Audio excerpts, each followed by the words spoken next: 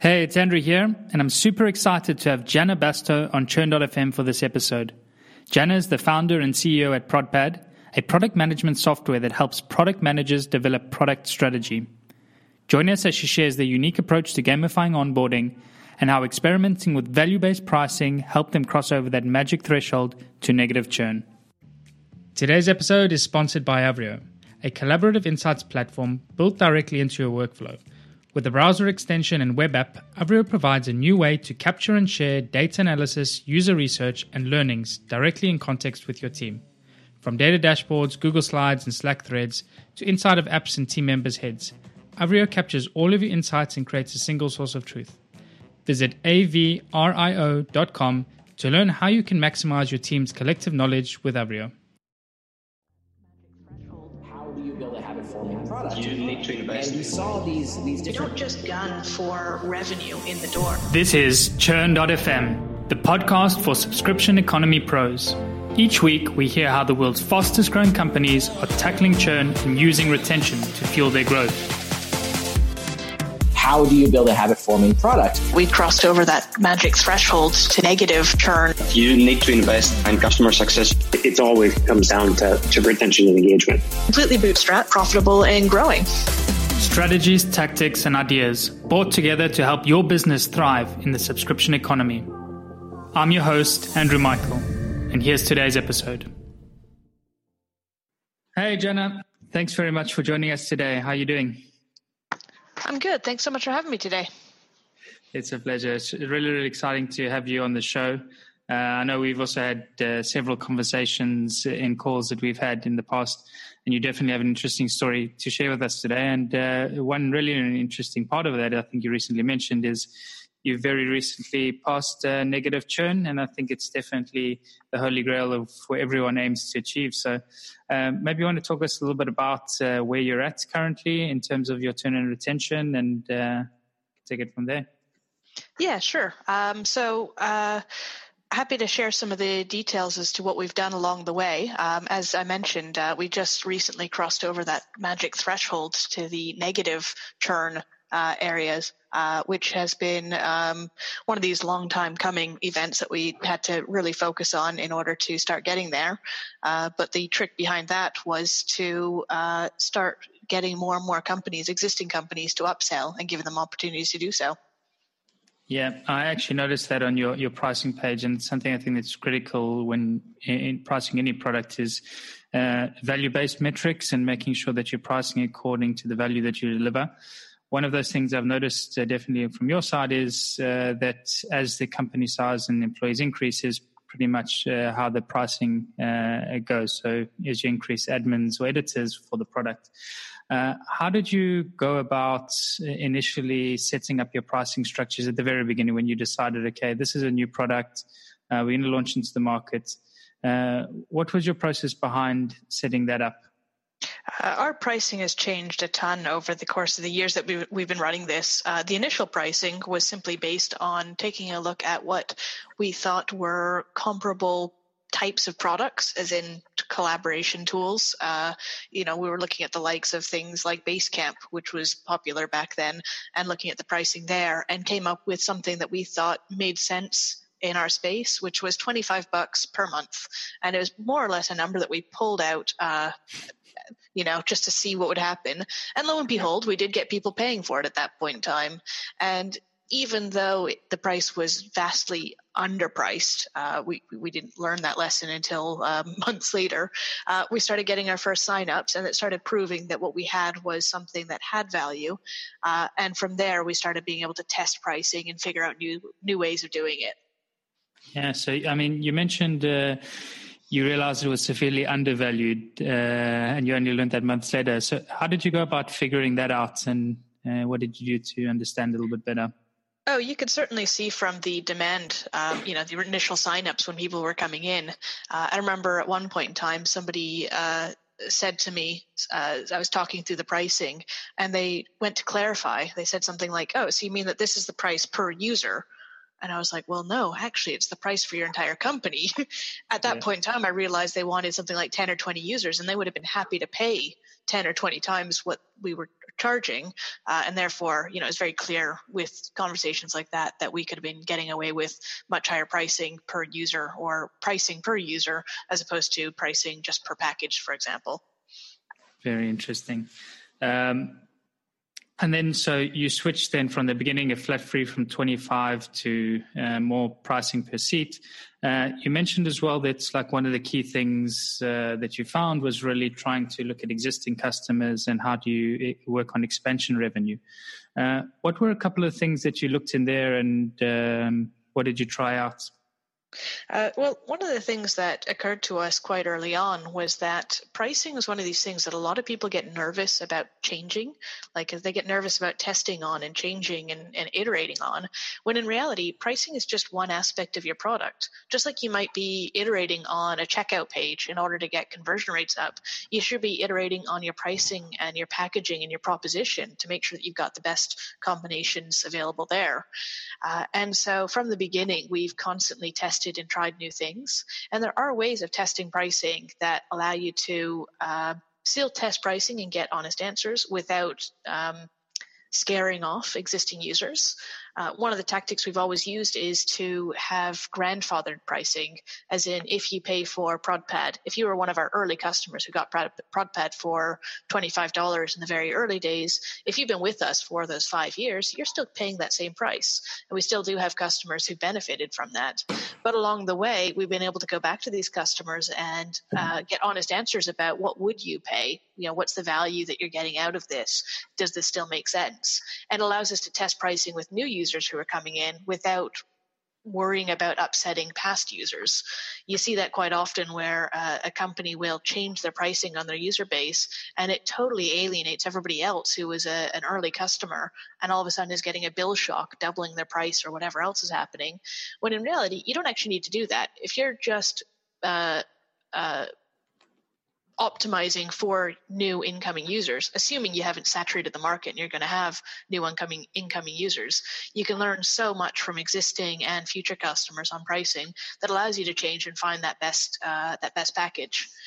And the changes that we did over the years were I guess you could say multifaceted. I mean, we tried different packages. We played with what gets included in packages.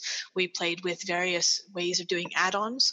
We actually used add-ons as a way to test the pricing, as in, here's what you get with this one, but you can buy these extra features, which actually was just helping us to represent, these newer, bigger packages that were available. And the pricing has always gone up as the value of the product has gone up. I mean, that first version of ProdPad that we put out there was a much simpler version of what we have today. And therefore, the pricing of 25 was, it was underpriced, but it wasn't massively. Whereas today, our pricing is a lot closer to what it probably should be based on the fact that we've added in so much more, which helps justify having different price packages. But what we were able to do is, as we added new functionality, was still be able to cater to some of the people who had still simple needs by having different packages. And I think you knocked on that with the term value-based pricing, and that's what we're aiming to do. Yeah. And the thing I think as well that's probably interesting to hear is you mentioned like quite a lot of tests being run. And typically I think companies, there's one of two options. You go with a prepackaged solution or you try and build your own pricing and packaging. What route did you take and why?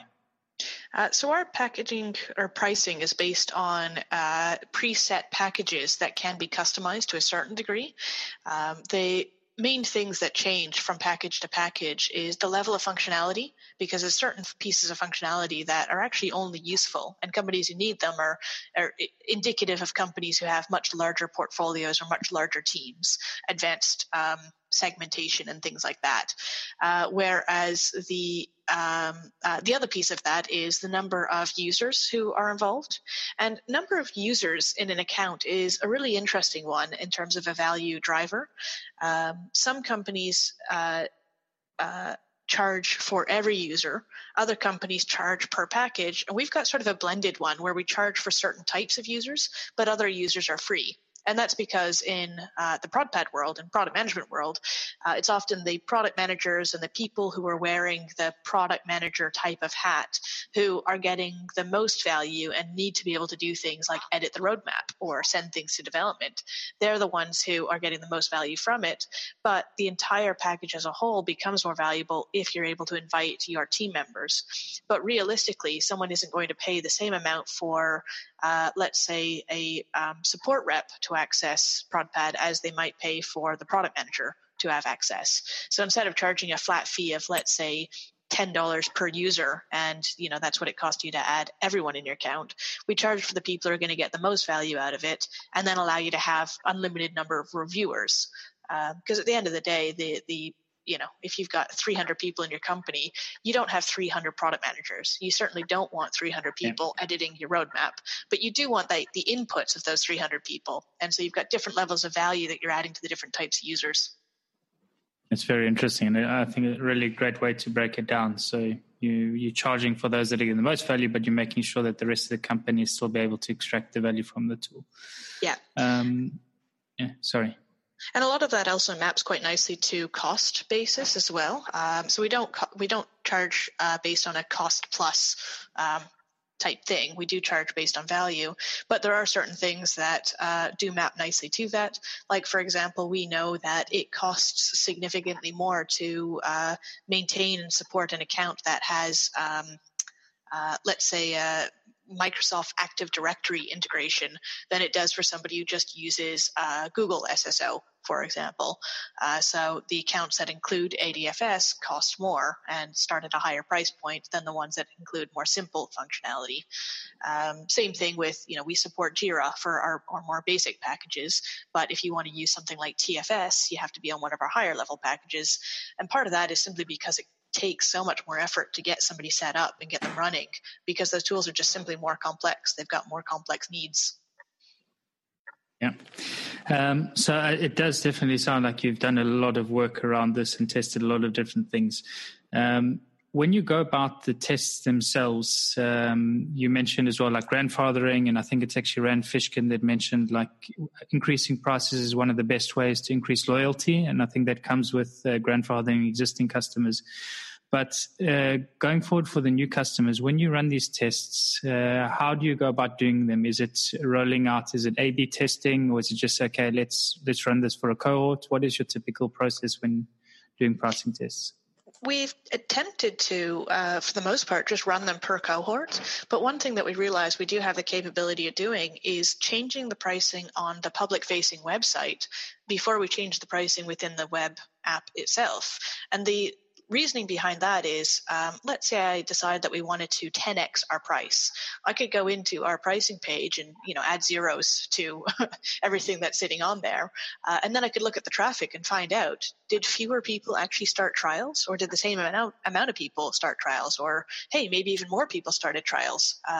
Now, some of those people might go in and see, it says $500 in the public-facing website, but only $50 in the app itself.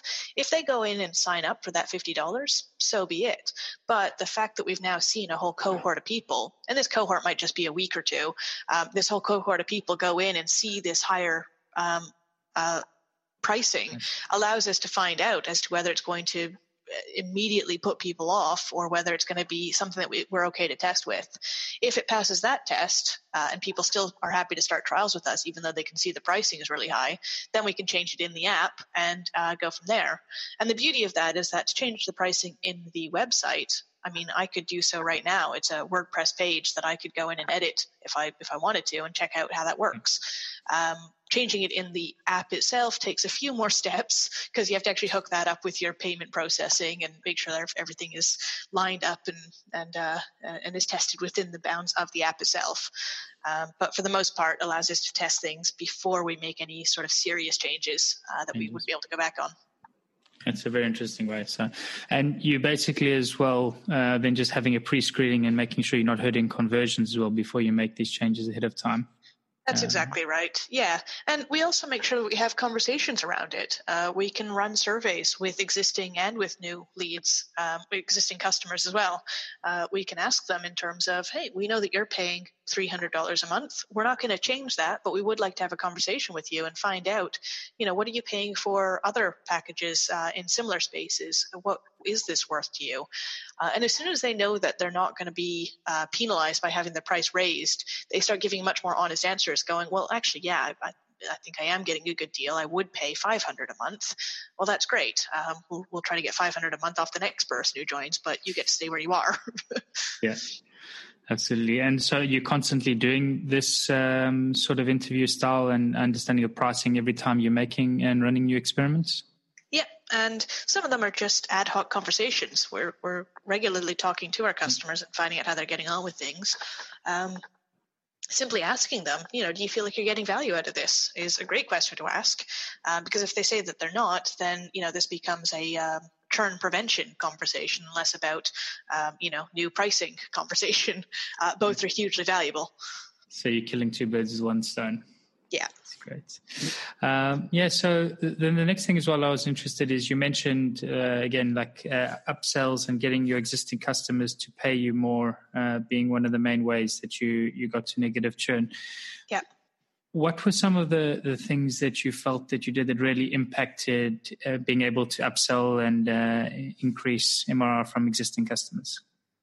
So some of the key things were just making it more obvious that you could, in fact, add things to your package and making it easier to understand that there are levels of functionality above what you have already. So in previous versions of the app, the only place that you'd actually see the functionality available in a higher level package would be to go to the actual pricing or subscription page and to look at those details and make the decision there. Whereas in the current version of the app, we have various places that, if you're using one piece of functionality, but you're looking for something more advanced, you'll actually have that little notice within the app that you can say, well, actually, if you want to try the advanced package, here's where you can get access to it. So here, the call to action, the option to upgrade is within the app, within the flow of things that they're doing. So it's catching them when they're actually seeing and wanting to see that value within the app. The other thing that makes a big difference is having packages that people can start off on and allowing them to grow from there. So we actually do have a version of ProdPad that's available for $20 per year. And it's a single user, single product, very basic version of ProdPad that allows you to do the idea management and basic road mapping, but doesn't have the levels of complexity or advanced integrations or anything like that you'd need if you were using it with an entire team. But this simple version is small enough that any product manager could put their personal credit card behind it and start off there. And at that point in time, they're a customer just like any others, except they're, a low value customer, but they're a great opportunity for upsell. And so with hundreds of these customers now, it's easy enough to reach out to them and say, hey, you know what, you're using this for your own personal use. Is it time you started sharing it with your team and getting them involved? Do you want to switch this over to your corporate company credit card and upgrade to one of our main packages? And those are all things that help you with expansion MRR, expansion monthly recurring revenue. Excellent. And I really like as well that you've taken that approach as an individual. I think it's something that you see quite often as well. That's not only individual using it for their own purposes, but sometimes somebody within an organization wants to test out a product and has a way to do it before actually having to bring it back to the team and rolling it out. Yeah, it's a nice little bridge and stepping stone there. And talking about bridges and stepping stones, I think one of the most interesting stories I've read in terms of onboarding and getting people set up actually came from yourself in a blog post that you wrote about how you use trials in your onboarding. And you definitely took a unique approach to it. It's super interesting. And maybe you want to walk us through when it came to onboarding, what sort of initiatives you ran and particularly how you impacted trials. Yeah, sure. And this is actually a story that came out of us focusing on one particular metric, because we looked at all the different things that we could improve within the app. We could get more customers visiting our website, or more of those customers, or more of those visitors signing up and starting trials. We could get more people who were existing customers to pay us more. But we actually realized that if we were able to increase the conversion rate of people who started trials, get more of those to convert to paid customers, that would make the biggest difference to our bottom line. And so this is going back almost a couple of years now, when we were looking at these numbers and realized that if we change that one number, it could materially change, our cash flow within the business. So we stopped everything and focused on that onboarding conversion rate. And out of that, we actually tried a whole bunch of different experiments, many of which failed. They weren't good ideas, but the things that we learned that did work, one of which was actually changing the trial time. So it wasn't necessarily changing the things that they do in the trial, but it was changing how long they had for the trial. And this came out of a piece of analysis that we did, which was we took a look at all the activities, all the actions that users were doing in their first 30 days. So you sign up for ProdPad, and in those first 30 days, you might add your first product, you might add something to a roadmap, you might create some new ideas, you might send something to Jira, whatever it was. We tracked all these activities, and we played them back to figure out which of these activities were most indicative of you actually signing up. And we were able to tell with 85% certainty by day 9 what company was going to sign up or not. And we realized that if we knew by day 9 who was going to sign up or not, why did these companies have another 21 days in their trial, as in they had a full 30 days of trial time in order to find out if it works, if all things indicated that they knew by day 9. So what we did, we actually shortened the trial time. And what we were trying to do there was to figure out that if we had a shorter trial time, could we get more people through the trial faster and therefore more certainty of money in our bank faster? And what it actually did, it shortened the amount of time it took for people to pay us, but it also increased our conversion rate. So as soon as we shortened it to 14 days, the new cohort of users ended up using ProdPad more actively because they had less time. They didn't think they had 21 days or 30 days. Yeah, it created that urgency. And so people actually started using it more, and therefore there were more people who were willing to pay us by day 14 when the trial ended. So we started seeing those numbers going up. But we also did start getting a lot of messages from people who said, why is your trial only 14 days? That's not enough time. Could I have more trial time? Which was fine by us. We were happy to extend somebody's trial because honestly, it's easier to get an existing company who's already eager enough to try the first time and the second time to sign up and pay than it is to say no to them and alienate them and hopefully get a new customer who is able to pay within the 14 days. And at the end of the day, the 14 days was arbitrary. It was just there to have an end date on it. If somebody was going to take, 18 days or 30 days to get the company credit card, that's fine. We can totally understand that.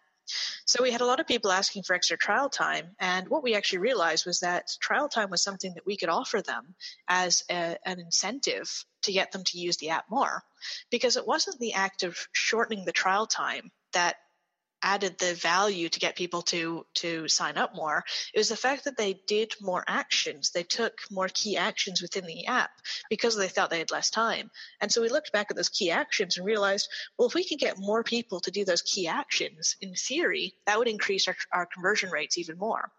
And so this is where this one experiment came in, which was to take that trial time and shorten it in half again. So we now shortened it to 7 days trial. But we created a mechanism that allowed people to link their key activities to the benefit of getting extra trial time. And so we had people signing up. You'd come into ProdPad, you'd create an account, and it would say, welcome, tell us the name of your first product. And they'd tell us the name of their product. And as soon as they did so, the app itself would give them a reward and say, hey, you've just earned 1 day free trial time. You now have 8 days left. Tell us an idea that you'd like to add to ProdPad. And they'd enter an idea, and it would give them 2 days. Do something more complex, like setting up a Jira integration or a Slack integration. You'd unlock 4 days extra trial time. We even linked it to things that were more beneficial to us than the customer. One key example is entering your credit card. Obviously, we'd like our customers to, whoever likes ProdPad in their trial, to enter their credit card. And the sooner they enter their credit card, the more likely they are to stick around. And so we actually reward the user by if you enter your credit card before your trial runs out, you get 4 days extra or 5 days extra in your trial. At which point we saw people going through, we gave them a little checklist of all the things that they could do and the number of days they'd get for each. And we would see people going through and collecting all of these things, checking off all these things. And really what it was doing was it was showing them that all this functionality existed. So it's giving them that incentive to explore around the app and find these unlock triggers. But each time they did that, they also went through a micro onboarding flow for that space. So they'd learn about, why you'd integrate with Jira or Slack, or why you'd enter feedback that you heard from a customer into ProdPad, or why you'd create or how you'd create a roadmap. And so at the end of the day, it became something that taught them how to use it just by act of giving them rewards for doing so. And so the end result of this particular experiment was a quadrupling of our conversion rate from free trials to paid accounts, just by changing the trial time. And essentially at that point in time, we hadn't changed a single piece of functionality except for how the app presented itself in those first 30 days, those first few days of usage. Yeah. And so in a way, you've gamified the onboarding experience and you've incentivized users to actually use the app more, and you provide rewards at the end of it. What was the inspiration behind the idea? Where did it come from? So there were a few points of inspiration. One is you've probably seen this pattern in a whole bunch of different places, like Slack, for example. When you use Slack, you earn credits that you can then spend on Slack. We liked that idea, but we didn't have a credit system. We didn't really want to muck about with our billing system and add this whole credit system, so we didn't do that. Companies like Dropbox, if you invite friends or do key actions like install Dropbox on your desktop, I believe you still do this, I'm not sure actually, but you used to be able to get extra storage space, so you could unlock an extra gig or whatever it was of space within Dropbox for free. And these were all things that, they were giving you the storage space, but in reality, they knew that if you did these key actions, you'd probably be more likely to actually pay for it in the end. So it created things that were more sticky.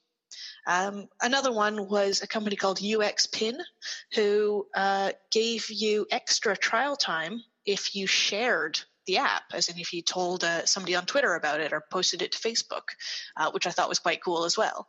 But I'd never seen anybody trade key actions within the app, as in things that you need to do in order to learn how to do it, like what Slack and Dropbox did, but trading that in exchange for extra trial time. Wow. Yeah. And it really is interesting, though, as well, that you said that you already had those existing customers coming to you and saying this is just not enough time to use the product. And then here's a solution. Use the product and you get more time to use it. So, yeah, exactly. And what we found is, even now, if your trial expires, you're able to go into the app itself and just press a button to extend the trial. Because at the end of the day, if you haven't been able to convince your boss to give over the credit card and you just need that extra day to go in and check something and invite a colleague or whatever else, we'd rather you have the time to do that and that you feel comfortable and you love the app before you have to put the credit card in, than feeling like you're having to put it in just to gain access to your trial stuff, only to churn away later. And that's actually a reality of a lot of SaaS tools, particularly business-facing ones, because oftentimes you'll find that people are still in trial mode in their first 3 to 6 months, even though in your books they look like a paying customer, and if they stop paying you, that's considered churn. Reality is that you'll often still have people who are paying you $100 a month and not really thinking twice about it, because it's not their money, it's kind of their boss's money, it's their company's money, and they're allowed to do a few months trial, and if it doesn't stick, then they cancel it. And so you'll often find that your churn rate is high in your first few months, particularly if you're signing up people who aren't seeing the value in the first place. And this often happens with companies who force the end of your trial, as in they force you to pay for it before you're actually seeing that value. Whereas our methodology, our thinking around it was to make sure that they're seeing the value, that they really love it before we force them to pay for it. And that way we don't get that 3-month churn of people going, oh, well, I was trying to get it bought in with my company, but it didn't actually work. Yeah. That's definitely, I think, the way forward in making sure, and it makes a lot of sense what you're saying as well, is like people come in, they test out a tool, it's not their money, and they end up churning later. How long is the period that you allow them to continue using it, though? So if the extended trial, what is sort of the time frame that you give them to extend it? I probably shouldn't say this. Technically, there's actually not anything stopping somebody from doing it indefinitely, except for the fact that we do have a little trigger that tells us if somebody's clicked it too many times, and at that point in time, we'll then follow up with them, going, "Hey, buddy, pal, I see you've extended for the 5th time. Is there anything we can help you with?" And at that point in time, we'll have a conversation with them and find out why they need to constantly do it. We actually haven't had anybody trying to abuse it. We've reached out to some people going, "Hey, what's up? Is there any reason you're not paying for it and you're just constantly extending your trial?" But it's also, while they could theoretically extend it forever, we'll be getting into contact with people and making sure that they're not stuck in that loop. But also it's an annoying enough trigger in that it would lock them out and it would still have that trial banner at the top. So anybody in that account would know that their company's not paying for it, and they'd kind of look a bit cheap if they tried to do so. So we've kind of given the benefit of the doubt, going, go nuts, like keep coming back if you so wish, and we'll have the conversation when the time comes. If we see you're getting true value out of it and you're using it on a daily basis, we'll ask for money. But more often than not, if somebody's doing that, it's because they're actually honestly stuck on something and needed us to reach out and find out how we could help them out. Yeah, definitely. It's interesting. And like, if someone's going through that effort, they're obviously somebody that wants to be using the tool as well. So you want to make sure you're looking after and nurturing them. Yes, exactly. You mentioned something as well in the beginning around the 9 days, and you went out and you were able to predict with 85% certainty that they would end up becoming customers. Maybe can you just talk us through how you went about getting to that number and how you figured out that it was 85% within 9 days? Sure. Your listeners will be disappointed. I wish I could tell you about some magic tool or process.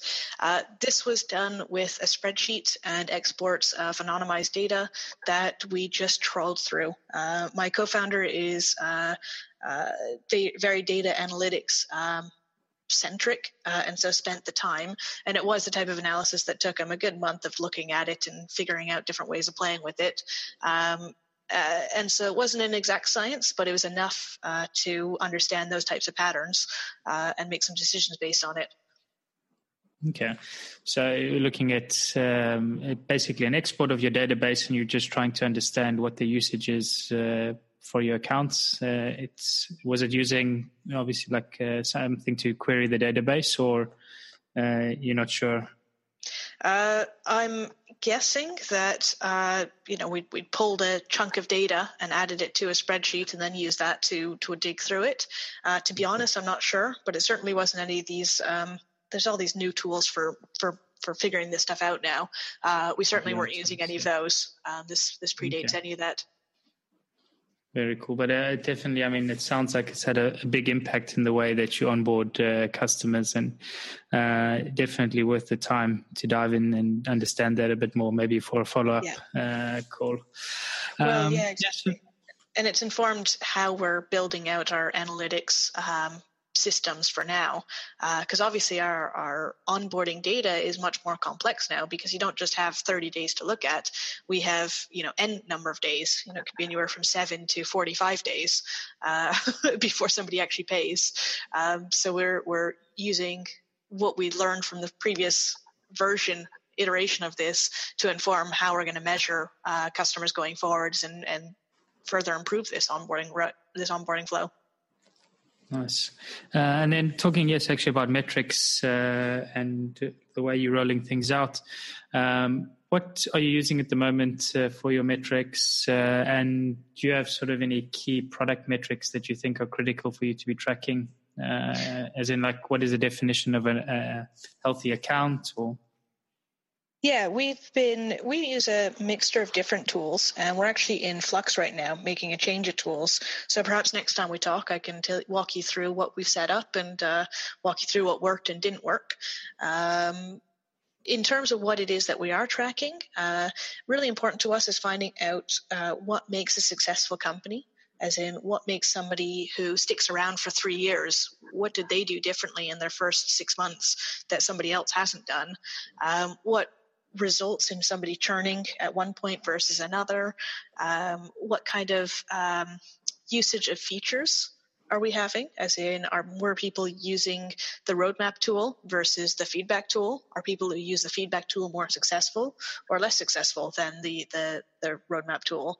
So these are the types of questions that we're asking, and it's really very much looking at how people are using the tool and what kind of value they're getting out of that, and how that then translates into value for us, as in a customer who sticks around for a long time. When we actually look at our high-level metrics, we don't just gun for revenue in the door. That's not our end goal. One of the key objectives or metrics that we measure is the revenue that we get from customers who've been with us for 12 months or more. And what that means is that when somebody signs up, if somebody signs up today, we celebrate that. We're like, yay, another $100 in the system. That's great. But in reality, what we're actually looking for is the success rate of people who signed up 1 year ago. How many of those just renewed for 12 months? How many people have now paid us 12 times or paid us for an annual package and has renewed that and has come back because they found it so valuable? How do we increase that number? And what that does is makes sure that the entire team is focused on long-term sustainable revenue. If we just set our revenue goals to things like, get more revenue, that could lead to our marketing team trying to get in quick wins, but not necessarily people who stick around, or our sales team using high-pressure tactics to get people to buy now, not even acknowledging that this person might cancel in 6 months' time because they were never a good fit in the first place. It leads to our product marketing, what's happening on the website, matching really closely what's happening in the app. Because otherwise, if somebody signs up based on what they've read in the website, but the app itself lets them down, they're going to churn. And so we make sure that we're focusing our entire team around the concept of things that will get people to stick around months longer, or until that 12 months or beyond mark. Yeah, absolutely. It's, I think, excellent look at the way of looking at metrics as well, and really like focusing the company around a metric that's more geared to retention as opposed to the short-term wins that potentially can hurt you in the long run. Yeah. So just wrapping up a little bit, Jana, maybe you want to run us through, and obviously we didn't start with this, but let the audience know a little bit about ProdPad. I think they've got a bit of an idea by now, but what it is you do. What's the company size at the moment? Just a general sort of update on what you're up to. Sure, absolutely. So ProdPad is a tool that was built by myself and my co-founder when we were both product managers ourselves, working for a couple different startups, leading product for those companies. And we realized that we needed tools to help us do our own jobs, doing things like gathering the ideas and the insights from our customers and from experiments we're running and from our teams, and mapping that out and creating a roadmap that we can share with our board, with our investors, with our customers, with our team, to make sure everyone knows where it is we are now and what we're planning for in the longer term. And so we built ProdPad as a tool to help us do that job. But nowadays it's used by more than 1,000 companies around the world, 1,000 paying companies around the world, and tens of thousands of product people amongst those companies. We're a team of 15 based in the UK and across Europe. We're completely bootstrapped. We never raised funding, and we're profitable and growing. Oh, it's unbelievable. And when did you guys get started? So this started off as a little project that we started in 2010. Again, this was back when we were both product managers ourselves. We had no intentions of quitting our jobs. We were busy building products for these companies. This originally was just a tool that we used internally only to help us do our own jobs. But it was in 2012 that we realized that what we had was actually worth getting out there. So started sharing with some fellow product managers. We spent a few months rewriting parts of it and getting it ready for a launch as a commercially available SaaS product. So we launched it in February of 2013, so coming up 6 years now. And we actually made this aim of getting our first paying customer within the first month. We didn't want to create a business that had to depend on external funding. We decided to make it customer funded, make something that people want to pay for, that adds value, that they will pay for, and grow the business that way. And so we did end up having our first paying customer within that month, and it's just been growing since then. It's fantastic. Yeah. So any plans for the future? Next 12 months, obviously it's January now at the moment. Is there anything exciting things that we should be looking to ProdPad for? Oh, absolutely. I mean, within the product team itself, we launch new code twice a week. Every Tuesday and every Thursday, there's new releases. Some are big, some are small. So the product is constantly evolving. We're constantly figuring out how people are using it, how they're collecting feedback, and turning that into insights and features that they end up building into their own products. We are working more and more with third-party companies who are building integrations with us. And so with any luck, we're able to turn this into a nice marketplace for people to add on stuff to their ProdPad. And a lot more. We're looking at growing the team. We're hiring PHP developers and marketeers, and potentially down the line this year, salespeople. So we're going to keep it going that way. Other major development that just came out was an option for an on-premise version of ProdPad. So any of those companies who are highly security conscious, we've ended up working with the likes of banks and government organizations and other companies like that. We've now got a version of ProdPad that caters to them as well. Wow. So it sounds like you've definitely got a lot going on this year. You've also shared a lot with us today. I think there's a lot for our readers to take away. And thanks so much for joining. It's been a fantastic having you. Of course. Yeah, it's been great chatting with you. Yeah. Thank you. Yeah, thanks, Anna. All right. Thank you, everybody. Take care.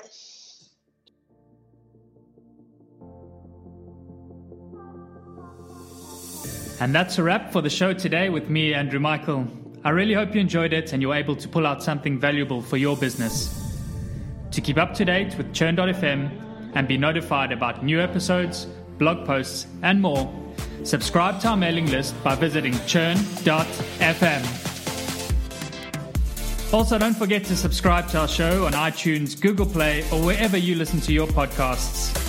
If you have any feedback, good or bad, I would love to hear from you, and you can provide your blunt, direct feedback by sending it to Andrew at churn.fm. Lastly, but most importantly, if you enjoyed this episode, please share it and leave a review, as it really helps get the word out and grow the community. Thanks again for listening. See you again next week.